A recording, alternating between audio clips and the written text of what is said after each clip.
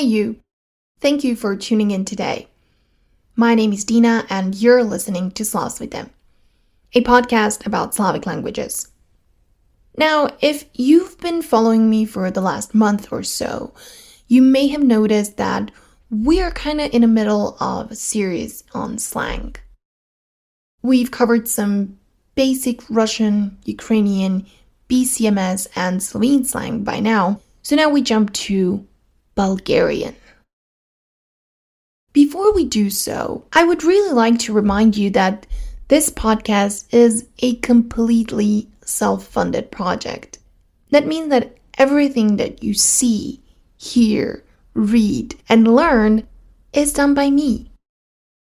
If you enjoy my content and value my work, I would like to ask you to donate a little something.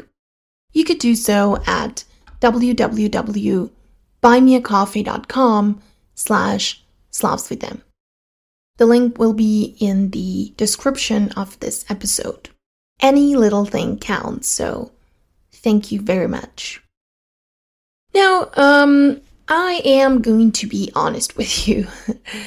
This episode was a very hard one to prepare, although it's quite short, but I spent a lot of time looking for literature and sources.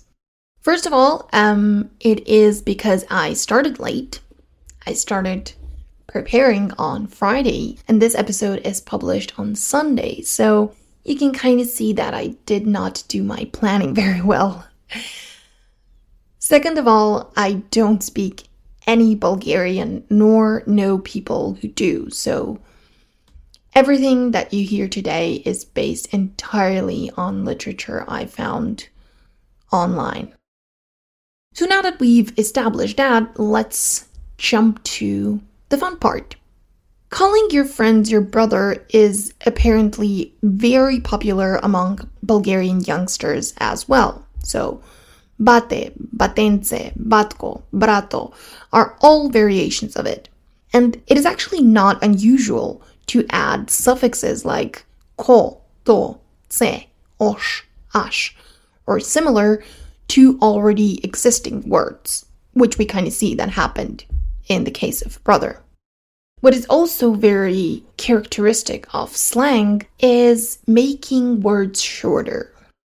So, kvo for kakvo, meaning what, что for за что, meaning why, che instead of shte, which is used to form the future, for example, saying che odim instead of shte odim, I will go.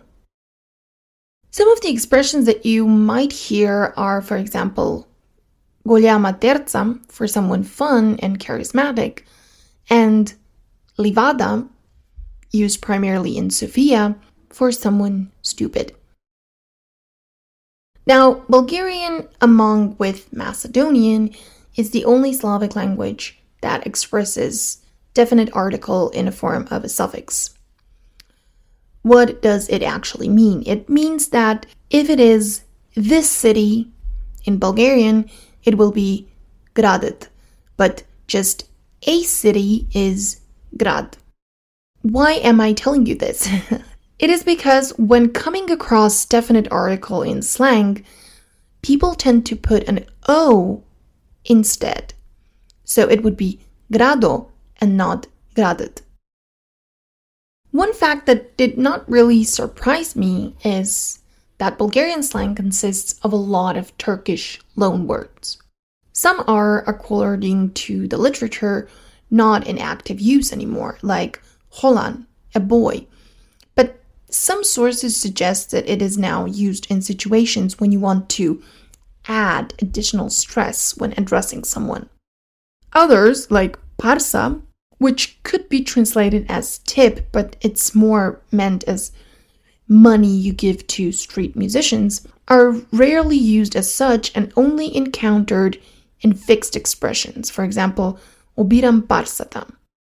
There are some, however, that are still in active use among Bulgarian youngsters. Words like maitap, fun, or sefte, doing something for the first time, or even losing your virginity. Loan words from other languages are also to be found. Korzyszawam from English, to have a crush on, or money, English, money. And that's it for today. Of course, among the things that I've mentioned, there are many more that are for Bulgarian slang. And if you happen to know some, please don't hesitate to write me an email at slavsuite@gmail.com or simply message me on social media. Next up, Macedonian slang, and then we're officially done with South Slavic languages and we can jump to the West Slavic group. Thank you for listening.